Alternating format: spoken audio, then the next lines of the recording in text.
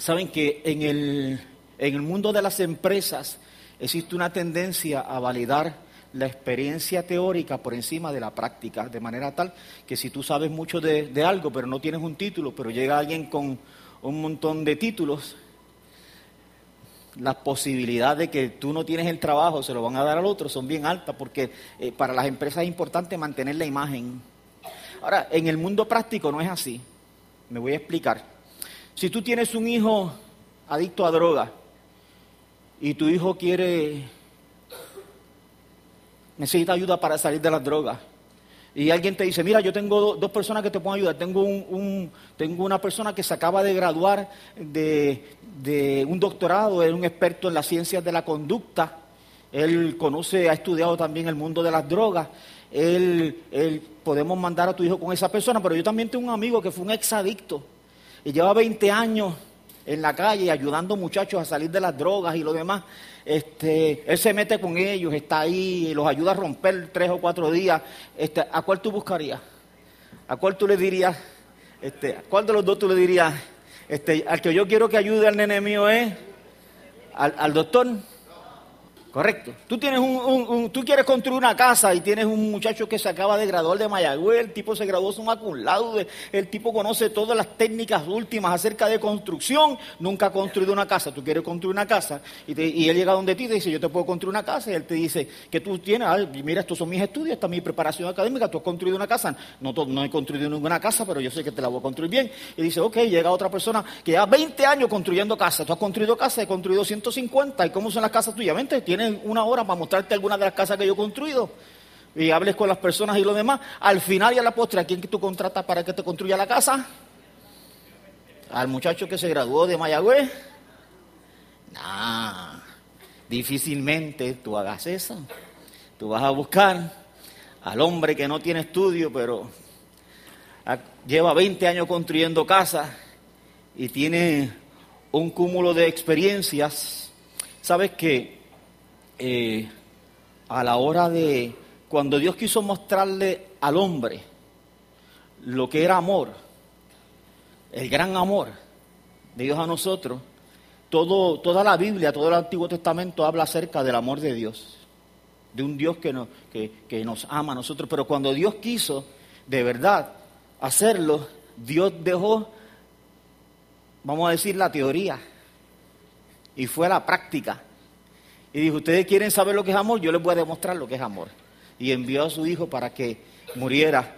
Y es el testimonio más grande de lo que es el amor de Dios. Hebreos 4:15 dice, y lo leyó Nair los otros días, aquí, ayer, dice, hace muchos años yo prediqué este texto, Hebreos 4:15 dice, porque no tenemos un sumo sacerdote que no pueda compadecerse de nuestras debilidades, sino uno que fue tentado en todo según nuestra semejanza, pero sin pecado. ¿Por qué este verso es tan importante para nosotros? Porque hay cosas que solo se aprenden a través de la experiencia, ¿verdad que sí? Tú puedes sentarte y estar un mes entero estudiando la oración. Tú puedes sentarte y hablar con Lucy acerca de la oración. Puedes hablar con Edwin acerca de la oración. Puedes hablar con Barbie acerca de la oración. ¿Sabes orar? No, porque hay cosas que solamente se aprenden a través de la experiencia. Entonces, Dios, la Biblia dice que Dios no puede ser tentado, ¿correcto? Así que, ¿Dios sabe lo que es tentación? Sí, Él sabe lo que es tentación. ¿Alguna vez Dios fue tentado? Nunca fue tentado. ¿Dios ha tenido la experiencia de la tentación? Nunca la ha tenido. Pero la Biblia dice que Él se metió en un cuerpo como el tuyo y como el mío.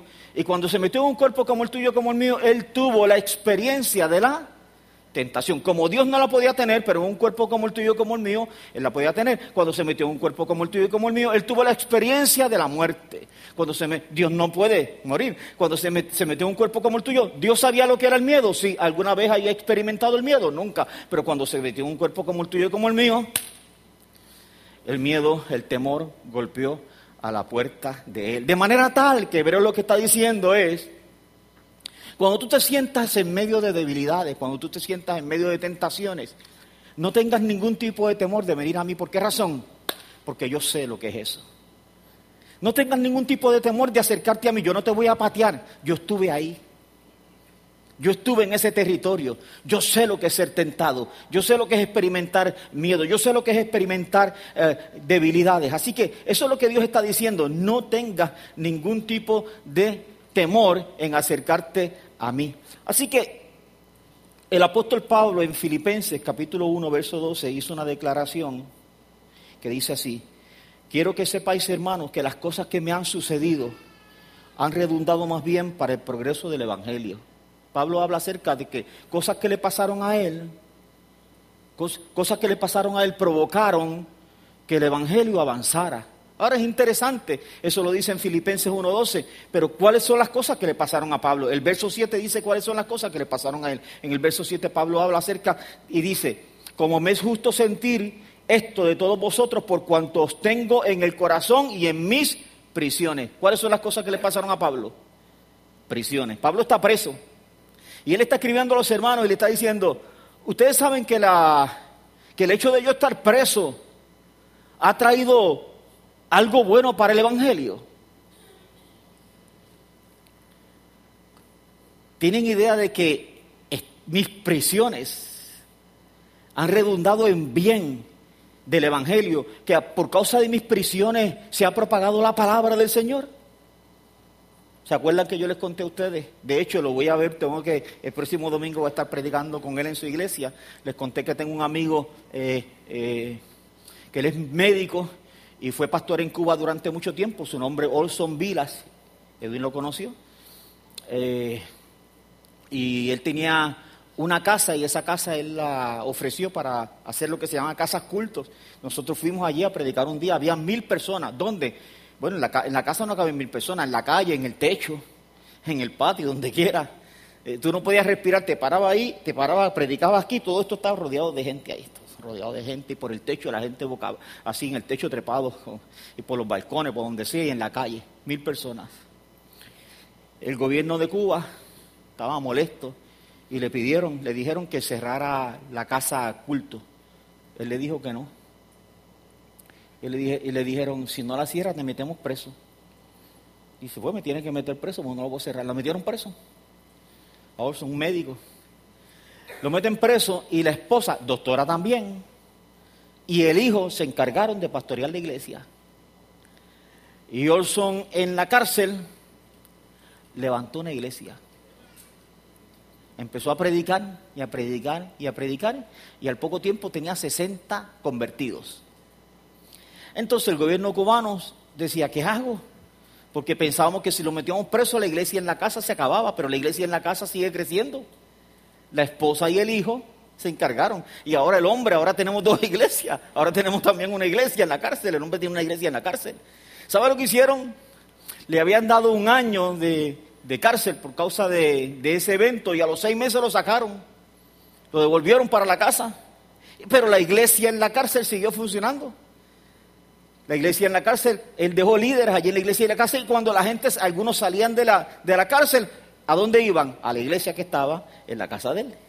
Las cosas que le pasaron a Olson redundaron en bien del evangelio. El problema es que cuando nosotros estamos pasando por el día malo, no se nos ocurre pensar que las cosas que me están pasando a mí mañana pueden ser de bendición para alguien. Cuando yo elimino esa ecuación de mi vida, yo tengo problemas. Porque cuando yo elimino esa ecuación de mi vida, yo solamente estoy viviendo el momento. Y me estoy preguntando en ese momento por qué me están pasando las cosas que me están pasando, porque una de las cosas que nosotros queremos ante las cosas que nos están pasando es entender por qué me están pasando las cosas que me pasan. Y eso nadie lo ha logrado. Yo pienso que si alguien lo pudo haber logrado fue Job, porque Dios dice en su palabra, Dios cuando está hablando con Satanás, Dios le dice a Satanás: ¿tú has visto a Job? No hay otro como ese tipo, tan extraordinario, íntegro, recto. Ese sí. Así que un tipo así tendría el derecho de tener una audiencia con Dios y decirle: te quiero hacer una pregunta, ¿por qué me están pasando las cosas que me están pasando? Si Dios le va a contestar a alguien, le podría contestar a Job, siendo un tipo tan extraordinario. Así que a Job le pasaron las cosas que le pasaron y Job hizo eso, le preguntó a Dios. Le dijo, yo quiero que tú me digas por qué me están pasando las cosas que me están pasando. En un momento dado hasta se llenó de molestia. Le dijo, ¿acaso tú tienes ojos de carne? Necesito preguntarte, que tú me contestes por qué. Que yo hice mal para que me esté pasando lo que me está pasando. Todo un tratado de un montón de capítulos, Job preguntándole a Dios, inquiriendo, yo necesito que me contestes. ¿Y sabe qué Dios le contestó? ¿Lo ves? Cero. Nada. Si Dios no le contestó a Job, ¿tú piensas que te va a contestar a ti? Yo también traté. Yo en muchas ocasiones de mi vida le pregunté. Hace años que yo renuncié a preguntar. Lo dije una vez y lo vuelvo a repetir. Las veces que yo pregunté, por alguna razón descubrí que tenía una habilidad para escuchar no la voz de Dios, sino la voz del otro. Cuando preguntaba, al poco tiempo, llegaba una vocecita que me decía, porque te lo mereces, porque eres culpable.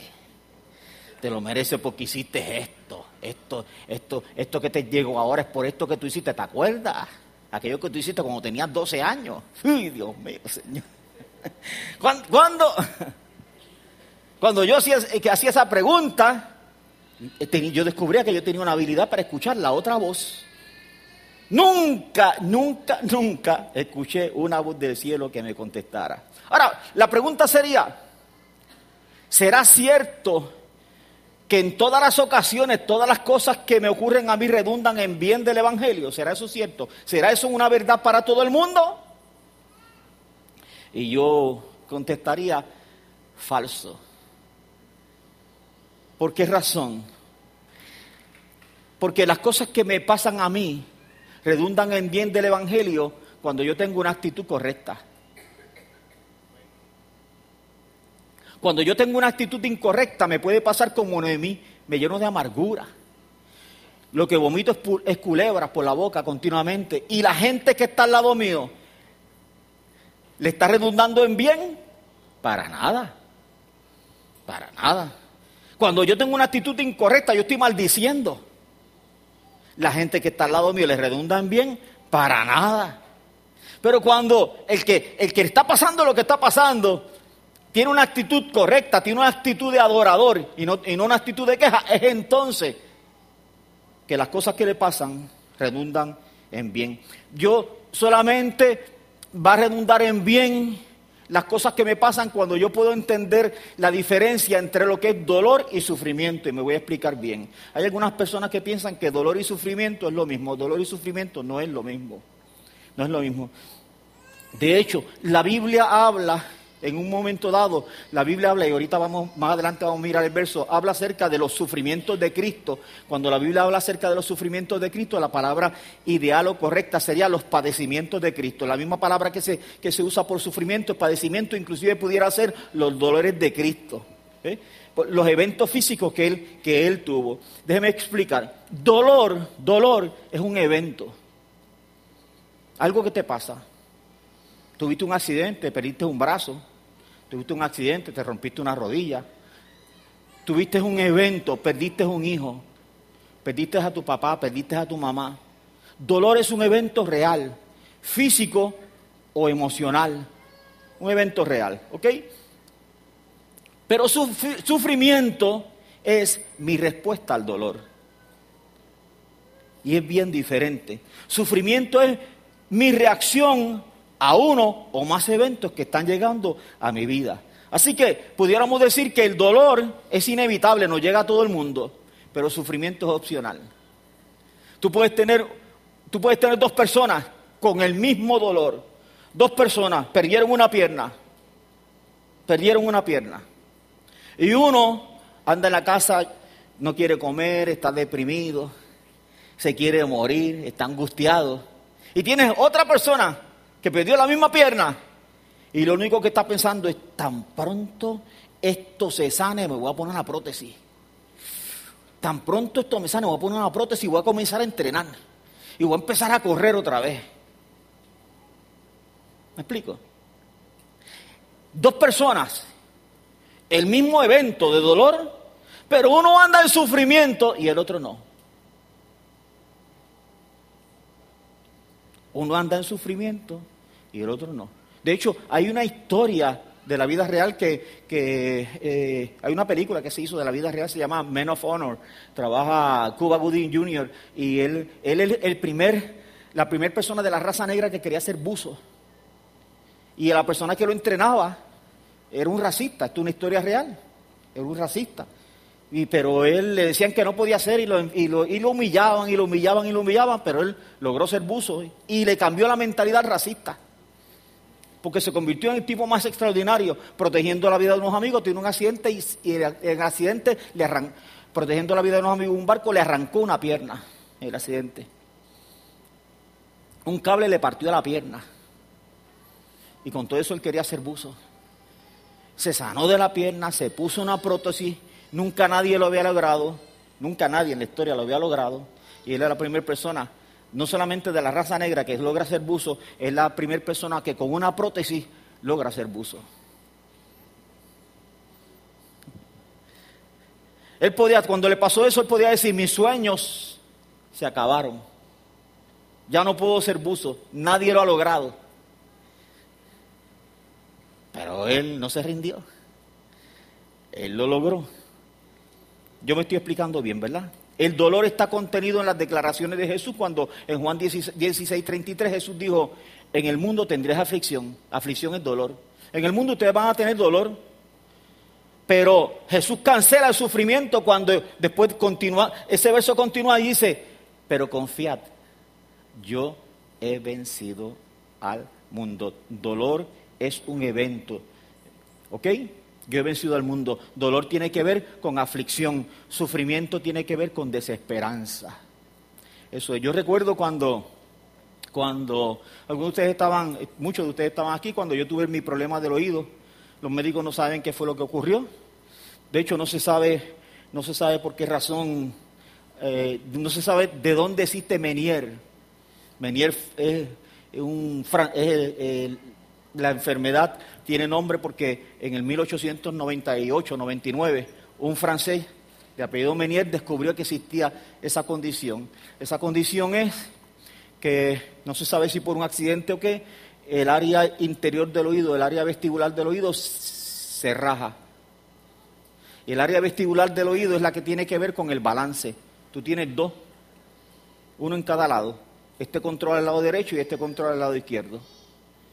Si eso se raja, se llena de líquido, al llenarse de líquido, se hincha y entonces pierde la capacidad del balance, de manera tal que cuando tú quieres mirar, que es correcto, te dice, levantaste la cabeza, mira, pon los ojos directos, pero este izquierdo está loco. Y te dice, bajaste la cabeza, pon los ojos para arriba. Y entonces con el derecho yo miraba para allá y el izquierdo miraba para allá, inmediatamente me comenzaba. La cabeza me daba vuelta. Ese tipo de episodio podía durar 10 horas, 12 horas, 24 horas. Me vomitaba. Terrible. Eso produce incapacidad y no tiene cura. No tiene cura.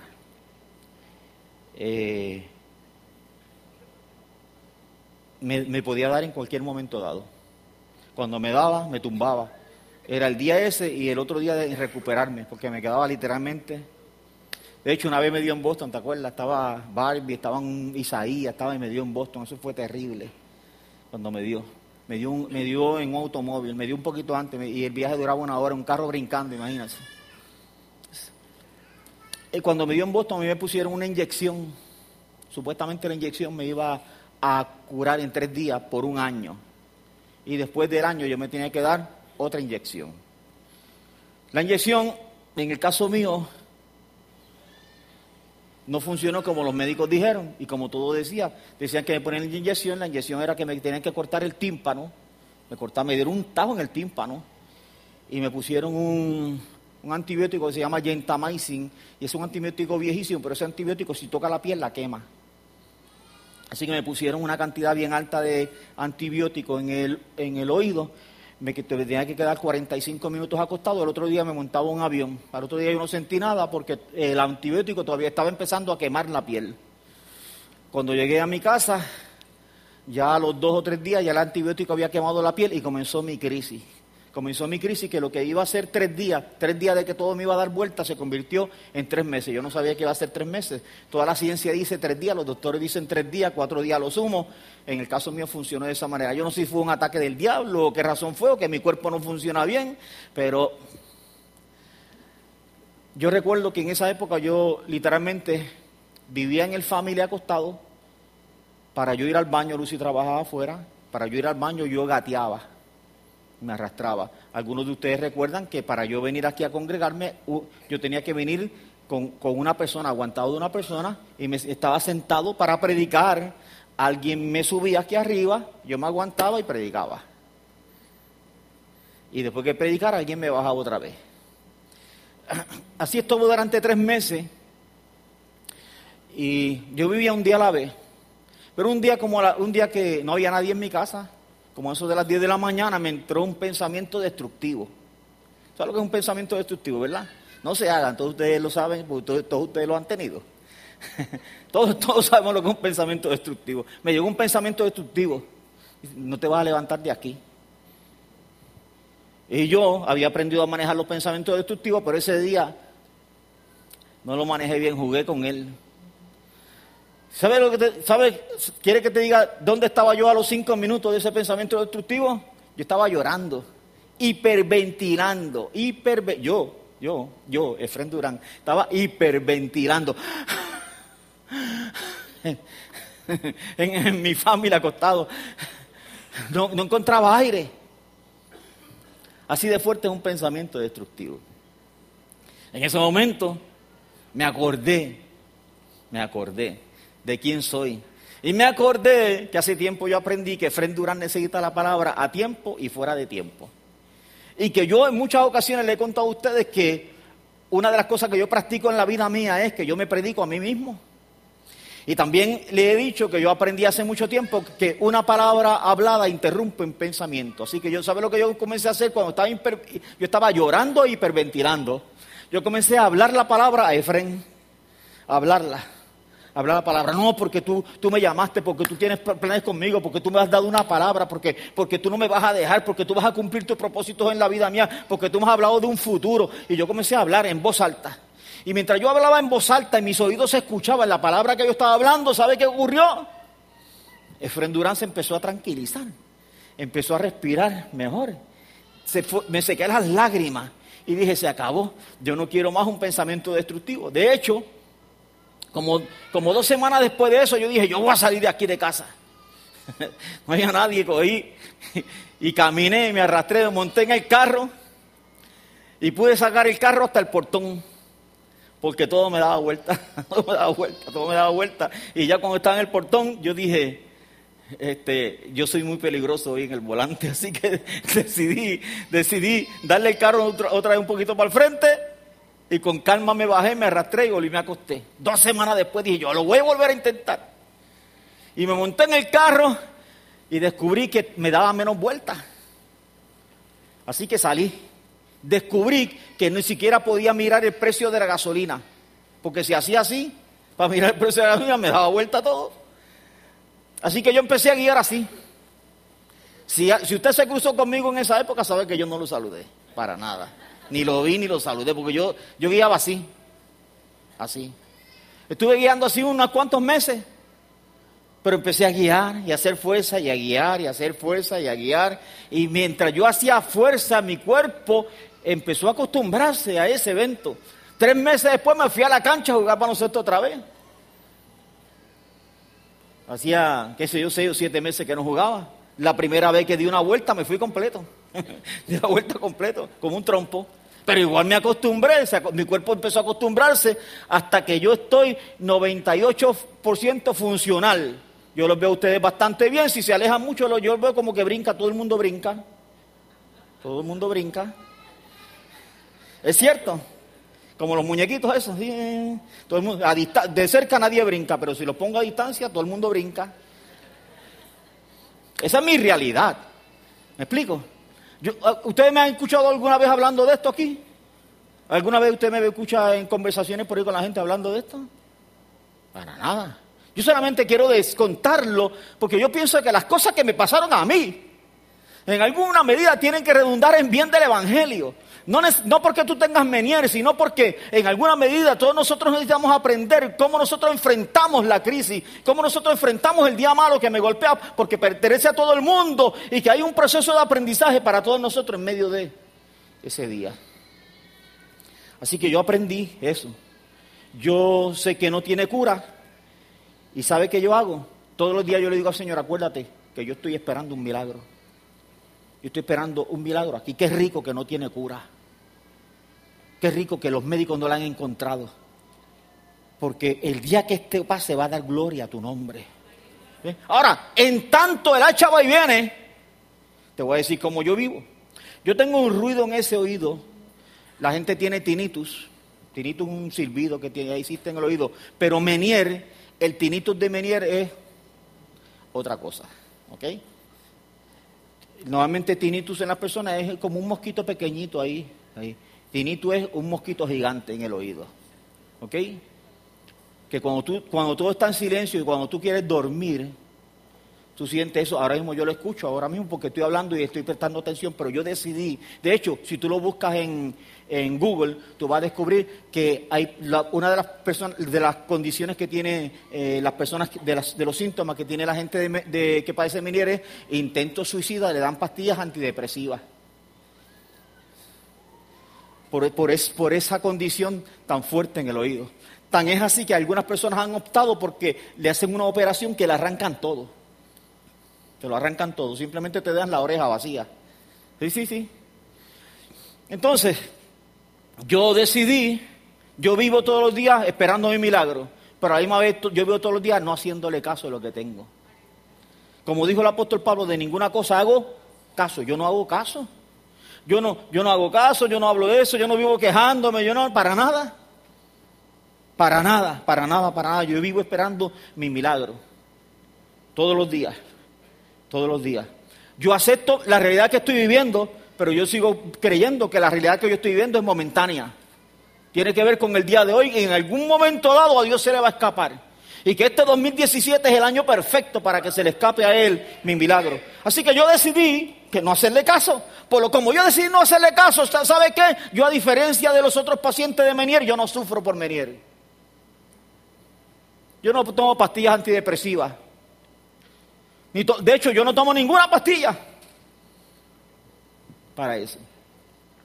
La Biblia enseña en Hebreos 5:8, un texto que predicamos tiempo atrás, dice, y aunque era hijo, por lo que padeció, aprendió la obediencia. Espérate, por lo que padeció, aprendió. ¿Puede haber en el padecimiento aprendizaje? Sí.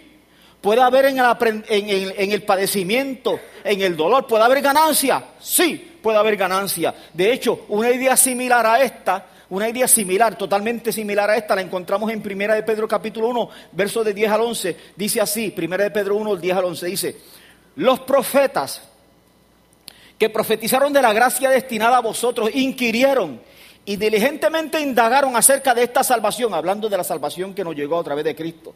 Verso 11, escudriñando qué persona y qué tiempo indicaba el Espíritu de Cristo que estaba en ellos, el cual anunciaba de antemano los sufrimientos, que son los padecimientos, los sufrimientos de Cristo, el dolor, los dolores de Cristo y las glorias que vendían tras ellos. La Escritura está diciendo, está colocando en orden dos cosas, está colocando primero. Parece ser que los profetas sabían algo que nosotros no sabemos, ¿verdad? Los profetas antiguos, estamos hablando de los profetas de la antigüedad. Dice el texto que estos profetas de la antigüedad tenían el Espíritu de Cristo. Tenían el Espíritu de Cristo. Que ese Espíritu de Cristo les enseñó a ellos, de manera tal que ellos comenzaron a mirar hacia el mañana y estaban buscando quién es esta persona sobre los cuales se va a depositar el Espíritu del Señor en toda su majestad y se va a manifestar, número uno, los padecimientos sobre la vida de él. Pero no se queda ahí, dice que después de los padecimientos, dice que lo que vendrá será glorias. Eso dice el texto. Espérate, eso dice la Biblia, sí. La Biblia está acompañando sufrimiento, padecimiento con gloria. Eso está diciendo, escudriñando qué persona y qué tiempo indicaba el Espíritu de Cristo que estaba en ellos, el cual anunciaba de antemano, uno, los sufrimientos, los padecimientos de Cristo. Y después que anunciaban, las glorias que vendrían tras ellos. Detrás del sufrimiento viene gloria. Detrás del sufrimiento viene gloria. Que no se nos olvida a nosotros. Detrás del sufrimiento viene gloria. Una de las historias más extraordinarias de la Biblia que nos ejemplifica esto, y hemos hablado en tantas ocasiones, y para mí, como me encanta tanto, es un buen momento para yo acomodarlo hoy, es la historia de José. De primera intención uno pensaría que José nunca habla del tema del dolor, porque José no habla del tema del dolor, pero sí, en algún momento dado lo menciona. Lo menciona no como una queja, lo menciona como un evento de sanidad, lo menciona. ¿José era inmune al dolor? Jamás, nadie lo es. Cristo cuando vino aquí no fue inmune al dolor, ¿correcto? Tú no eres inmune al dolor, yo no soy inmune al dolor. Nadie es inmune al dolor. Nadie. Ni siquiera don Pablo Durán, que cuando lo picaban las hormigas, es cierto. Lucy lo contó los otros días y es cierto. Yo soy alérgico a las hormigas y yo vi a mi papá una vez con una asada en un hormiguero. En un hormiguero. Y yo salí corriendo, me distancié y le dije, papi, tú estás parado en un hormiguero. Estás parado en un hormiguero, hormigas rojas. Y me dijo, hijo, a las hormigas no se le hacen caso. Y siguió parado en el hormiguero. Y siguió con una asada ahí, parado en el hormiguero. Y yo dije, ¿está loco? ¿Está loco? Pero don Pablo Durán tampoco era inmune al dolor. ¿Me explico? Él no hablaba de eso. Él no hablaba de eso. Para nada, no hablaba de eso, pero no era inmune al dolor. Yo recuerdo el día que murió mi hermano. El día que murió mi hermano, él estaba en la casa y yo le dije, papi, murió Junior.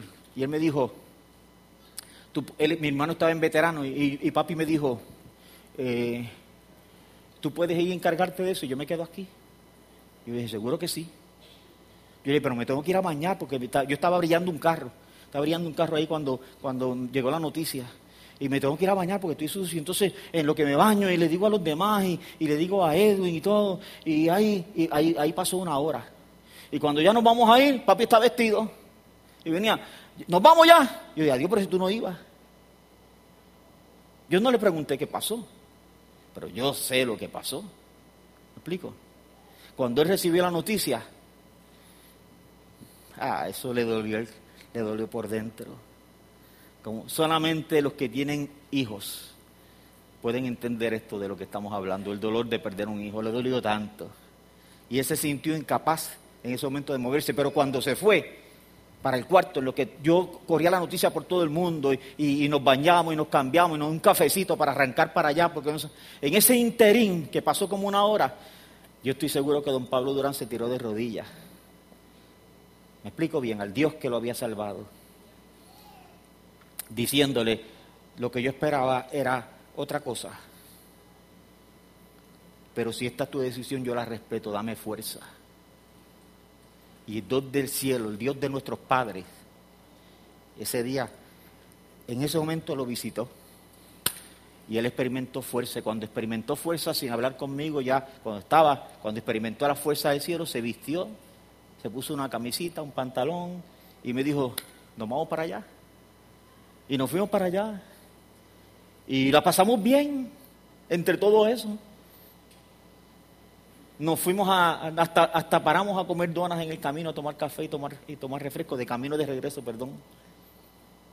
Porque Dios es capaz de fortalecer a cualquier persona en tu día de dolor. Lo importante es cuando tú entiendes la diferencia entre dolor y sufrimiento. Dolor es un evento, sufrimiento es una actitud. Sufrimiento es como yo reacciono a los eventos de dolor en la vida mía. José vivió eventos de dolor.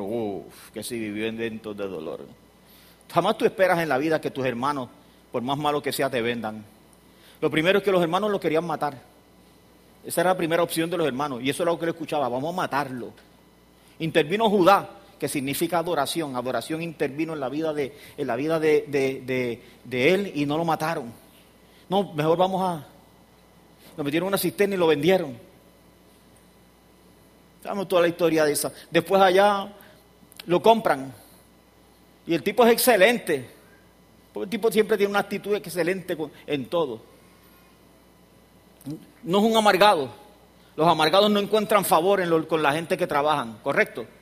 ¿Usted ha visto algún amargado que encuentre favor con la gente, con su patrón? Jamás en la vida. José encontraba favor donde quiera que se iba, porque José no vivía con amargura. José era un tipo agradecido. Así que tú no esperas que tus hermanos te vendan y no esperas que te acusen de ser un depredador sexual y que te metan a la cárcel y que parece que se olviden de ti.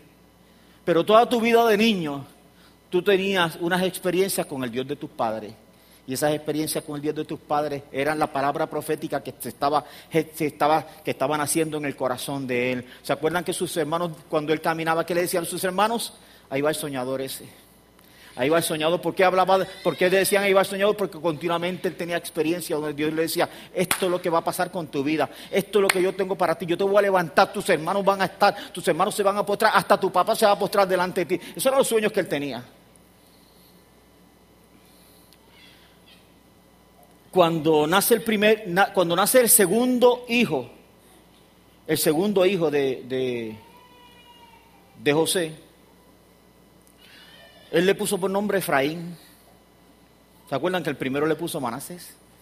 Al segundo hijo él le puso, eso está en Génesis capítulo 41, verso 52, le puso por nombre Efraín. Dice, y llamó el nombre del segundo Efraín, porque dijo, Dios me hizo fructificar en la tierra de mi aflicción. ¿Sabe lo que significa la tierra de mi aflicción? La tierra de mi aflicción literalmente significa la tierra de mi miseria, la tierra de mi depresión, la tierra de mi dolor. Él nunca había hablado él no estaba hablando acerca de su dolor, pero es obvio que él tiene un dolor, un evento en su vida doloroso. Y ahora él lo que está diciendo es, ¡hey! Dios me bendijo. ¿Tú sabes que Dios te puede bendecir fuera de la tierra prometida? La misericordia de Dios es tan grande y tan extraordinaria. Algunos de nosotros pensamos que solamente la tierra prometida es bendición y que fuera hay maldición. Dios te puede bendecir fuera de la tierra prometida. Dios bendijo a José fuera de la tierra prometida. Y Dios bendijo a Abraham fuera de la tierra prometida. Y Dios bendijo a Isaac fuera de la tierra prometida. Y Dios bendijo a Jacob fuera de la tierra prometida. La historia bíblica está ahí. La evidencia bíblica está ahí. Dios me bendijo. Él está diciendo, le voy a poner al segundo nombre de mi hijo, yo le voy a poner Efraín, porque Dios me bendijo en la tierra de mi dolor. Él no vive enajenado. Esta no es la persona que dice, como algunos creyentes que dicen, no, yo no tengo nada. Y están desbaratados. No, yo no tengo nada, hermano.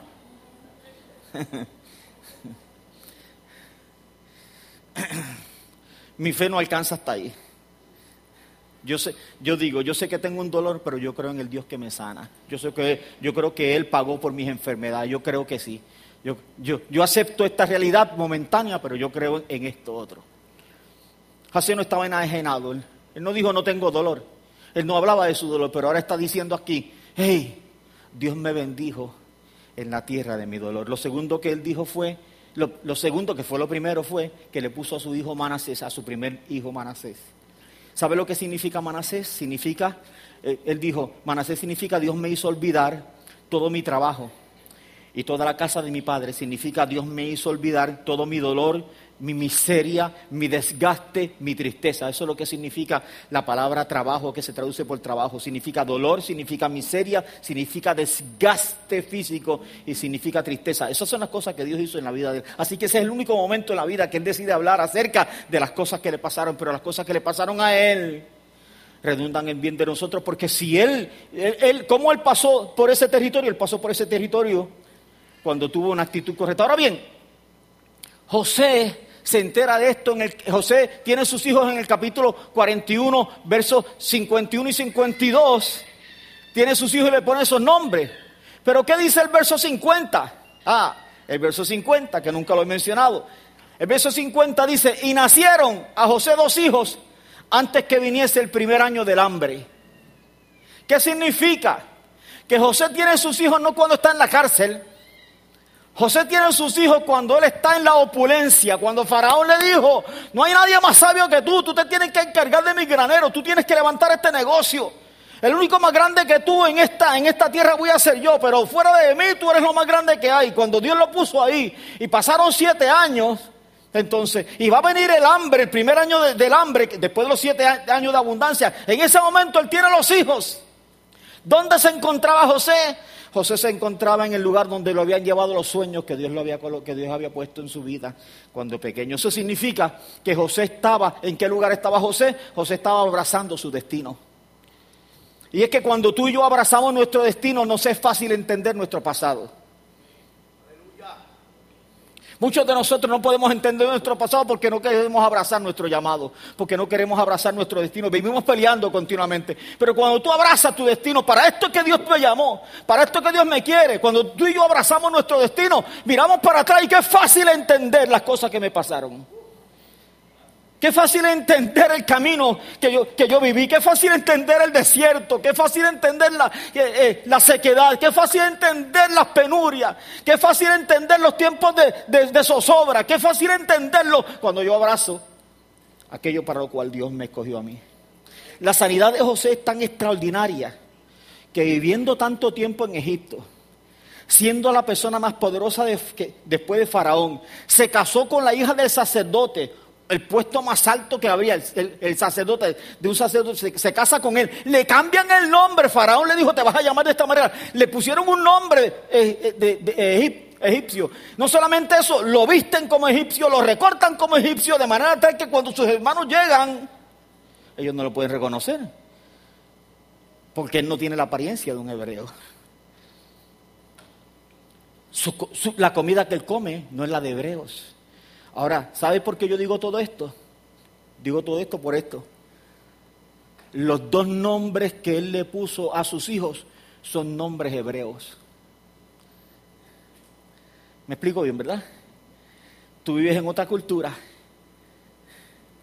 Tu esposa es de esa cultura. A ti te pusieron un nombre en esa cultura. Tú te vistes como ellos. Pero cuando tú tienes tus hijos, si tú quieres darle nombres proféticos a tus hijos, los nombres que tú le das son los nombres de tus raíces. Los nombres que le das son los nombres hebreos. Manasés y Efraín son nombres hebreos, no son nombres egipcios. Eso significa que José no quiere renunciar a su pasado. José es el tipo que 7 años después de estar en ese lugar, José dice, mis hijos se van a llamar Manasés. Es que Dios me sanó a mí el corazón.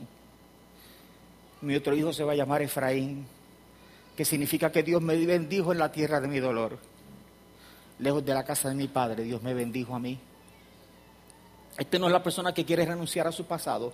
Esta es la persona que acaba de entender su pasado. Cuando tú abrazas tu destino, tú puedes entender las cosas que te pasaron. Ya no hay conflicto con las cosas que me pasaron. Ya no están las preguntas ¿por qué me pasó esto? Tampoco el tiempo de dolor. Es que fueron 10 años, es que fueron 13 años. Ya el tiempo de dolor tampoco tiene importancia. Ya las cicatrices están ahí, no te duelen. Las cicatrices están ahí como una evidencia de lo que es el amor y el poder de Dios en la vida de cualquier persona que haya pasado un proceso de dolor. Yo me estoy explicando, ¿verdad? Es este momento en cuando tú te das cuenta que la maldad de toda una gente o la maldad de algunas personas te puede haber lastimado. Pero eventualmente, cuando tú tuviste la actitud correcta, la maldad de ellos lo que hizo fue empujarte hacia arriba. No te pudieron retener. La maldad de ellos no te pudo descarrilar del plan de Dios, no te pudo sacar del plan de Dios ni del propósito de Dios. Es en ese momento que las cosas que nos pasan a nosotros redundan en bien del Evangelio. El apóstol Pablo está en la cárcel y él no está diciendo, como diríamos nosotros en Puerto Rico, que chavienda, me metieron preso. ¿Se acuerdan la historia que les conté hace muchos años? Le conté hace como 3 años la historia de Chamba, que estaba escuchando a Chamba predicar, un viejito americano, un predicador extraordinario. Y él dice que él llegó a un sitio a dar una campaña y en esa ciudad el jefe de la policía era un ateo. No quería que él diera la campaña, era en un estadio de esos de béisbol. Y entonces le pusieron, lo persiguieron la policía, lo persiguieron en el carro, lo detuvieron, lo multaron, en fin de cuentas, eso fue terrible. El día de la campaña, él quería poner el anuncio en televisión, pero costaba demasiado dinero el anuncio en televisión, así que dijo, no voy a promover la campaña por televisión, mejor la promovemos en las iglesias y ponemos pancartas y cosas así, pero no en televisión.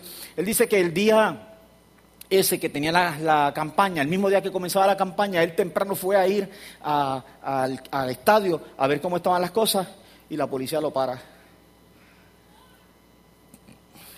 Entonces lo para injustamente y él le dice a la persona, está bien, mira,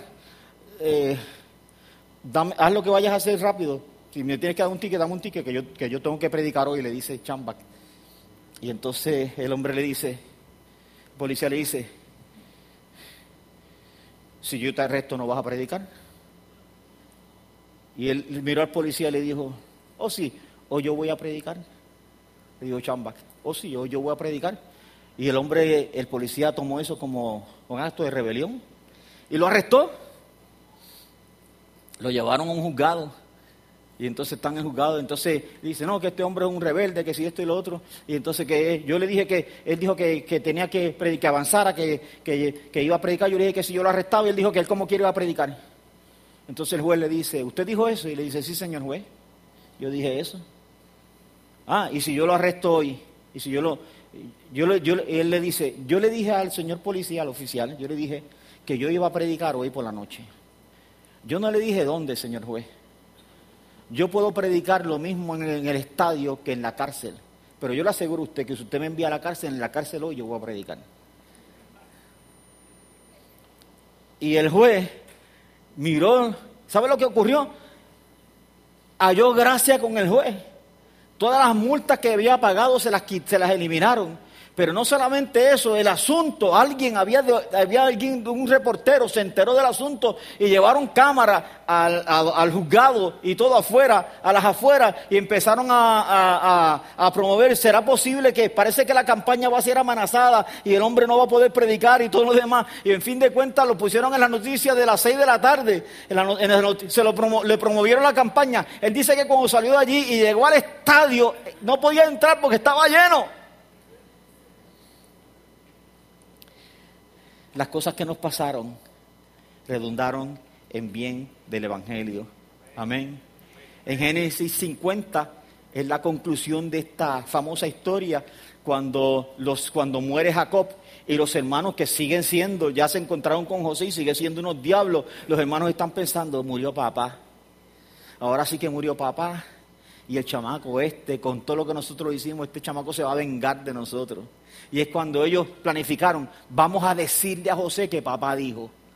Vamos a llamar a José y vamos a decirle, papá te dejó un mandamiento, José. Y aquí en Génesis capítulo 50, verso 16, enviaron a decir a José, los hermanos, tu padre mandó antes de su muerte diciendo, así diréis a José. Te ruego que perdones ahora la maldad de tus hermanos y su pecado, porque mal te trataron. Por tanto, ahora te rogamos que perdones la maldad de los siervos del Dios de tu padre. Dice el texto que José lloró mientras hablaban. Y en el verso 19, José les contestó. Es interesante. Algunos de nosotros contestaríamos, a nuestros hermanos le contestaríamos, dale gracias a Dios que ahora soy cristiano. Alaba a Dios ahora que soy cristiano, porque en otra época, papi, tú me haces esto, en otra época, si no hubiese convertido, yo te hubiese dado la paliza a tu vida, a cada uno de ustedes. Uno esperaría que José, yo he visto hermanos que dicen eso. Es decir, en una situación con alguien y dicen, chacho, dale gracias que yo me convertí, papi. Dale gracias que yo me... Eso puede sonar bonito, un buen testimonio. Yo he cambiado porque alguien, pero yo lo que le dije fue, dale gracias a Dios que ahora soy cristiano. Como un testimonio tremendo. Eso no es ningún testimonio bonito, hermano. Para nada, para nada. Esto es un testimonio extraordinario, que yo voy a leer aquí. Y le respondió José, el verso 19, no temáis, ¿acaso estoy yo en lugar de Dios? Vosotros pensasteis mal contra mí, mas Dios lo encaminó a bien para hacer lo que vemos hoy, para mantener en vida a mucho pueblo. Ahora pues no tengáis miedo, yo os sustentaré a vosotros y a vuestros hijos. Así los consoló y le habló al corazón. Esas palabras son las palabras de alguien que tiene un corazón 100% sano.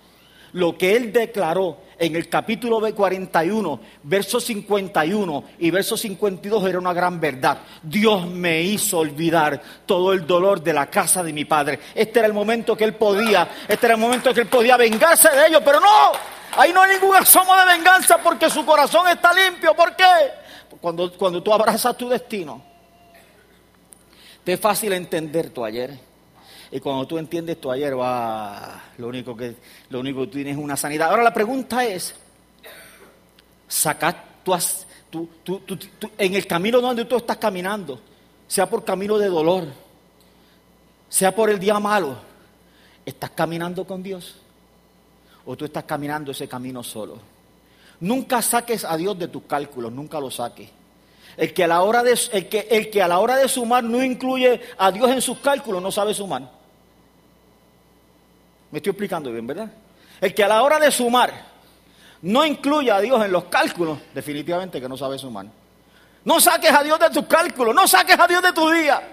No saques a Dios de tu día malo, está en tu día malo. Tu día malo forma parte de tu testimonio y forma parte de lo que Dios va a hacer cuando Él se glorifique, cuando lleguen los días de gloria. Tú vas a mirar para atrás. ¿Por qué a Joyce Meyer la escuchan tanto? ¿Por qué cualquier libro que ella escriba se vende en millones de copias? ¿Por qué razón? Porque durante 10 años su papá la violó. ¿Me explico? Tan sencillo como eso. Una doctora puede escribir lo mismo que ella y no lo venden. No se vende como ella. Porque ella sabe lo que es el dolor y ella sabe lo que es perdonar. Y cuando su papá estaba enfermo, ella lo llevó a su casa. Y le dijo, lo que hiciste estuvo mal. Y le predicó y su papá le pidió perdón. Y vino a los pies de Cristo su papá. Y se hizo un cristiano. Ella lo cuidó enfermo. Lo cuidó hasta que murió. Cuando tú la escuchas hablar, no hay lágrimas en su corazón de dolor. No hay nada. ¿Por qué? Porque cuando Joyce Meyer abrazó su destino, ella pudo entender lo que no entendía cuando tenía 10 años, cuando tenía 12 años, cuando tenía 14 años, hasta los 15 años su papá la violó. Y no lo entendía, pero cuando ella abrazó su destino, se le hizo fácil entender las cosas que le habían pasado. Y cuando tú lo abrazas, también te es fácil perdonar. Si yo vivo pensando que las cosas en que me están pasando a mí no tienen sentido, eso significa que yo saqué a Dios de mi ecuación. No saques a Dios de tu ecuación, Él está ahí. Él está ahí, eso yo estoy tan consciente. Él está, en todos mis días Él está conmigo cuando se me explota una llanta. Él está conmigo cuando estoy en el aeropuerto y pierdo un vuelo. Él está conmigo cuando voy al médico y me dan un diagnóstico incorrecto. El día malo forma parte de cualquier persona, creyentes o no creyentes, forma parte. El asunto es que yo hago ante eso. Dolor es un evento, sufrimiento es una actitud. Es como yo reacciono ante las cosas que me han pasado. Amén. Tú te puedes poner sobre tus pies. Bendito el nombre de Jesús. Yo te invito para que levantemos una oración al Señor. No saques a Dios de tu ecuación. ¿Sí? Y si te quiere decir algo, ¿me puedes poner aquí en este? Muy bien. Que Dios te bendiga. Hoy mientras yo adoraba al Señor, el Señor me dio una palabra que creo que va muy alineada a la predicación. Me recordaba el verso que dice, me empujaste con violencia para que cayese, pero me ayudó Jehová, mi fortaleza y mi cántico, y Él me ha sido por salvación. Y el Señor me decía, ciertamente el enemigo ha empujado a muchos, si no todos, de este pueblo para que cayesen, pero yo he estado. Y hoy es un día en donde se celebra mi resurrección. Y yo quiero no solamente resucitarte para darte vida, sino en este año y hoy yo quiero resucitar tus sueños. Y cuando Efraín compartía la palabra, para mí iba tan alineado porque yo decía, ciertamente Señor, cuando entendemos que sí se nos ha empujado con violencia, que sí ha habido dolor en nuestras vidas, Y lo ha habido y lo seguirá habiendo. Muchas circunstancias van a venir, pero cuando nosotros entendemos que Dios ha estado con nosotros, que Dios sigue estando con nosotros, que hasta aquí nos ayudó Jehová, podemos decir, Señor, yo te sigo creyendo. Y Dios está, pero muy interesado en resucitar tus sueños y los míos. Porque en fin de cuentas, lo que nosotros soñamos en Él no es otra cosa que aquello que Él planificó para nosotros desde antes de la fundación del mundo. El Señor te bendiga. Amén. Yo quiero que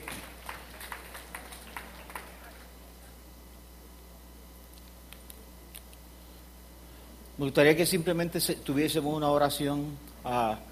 Yo quiero orar para que Dios complete la obra y yo quiero orar que Dios haga milagros en la vida de nosotros, que este es el tiempo que Dios ha hablado. Si es el tiempo que Dios ha hablado, debemos atrevernos. ¿Te parece?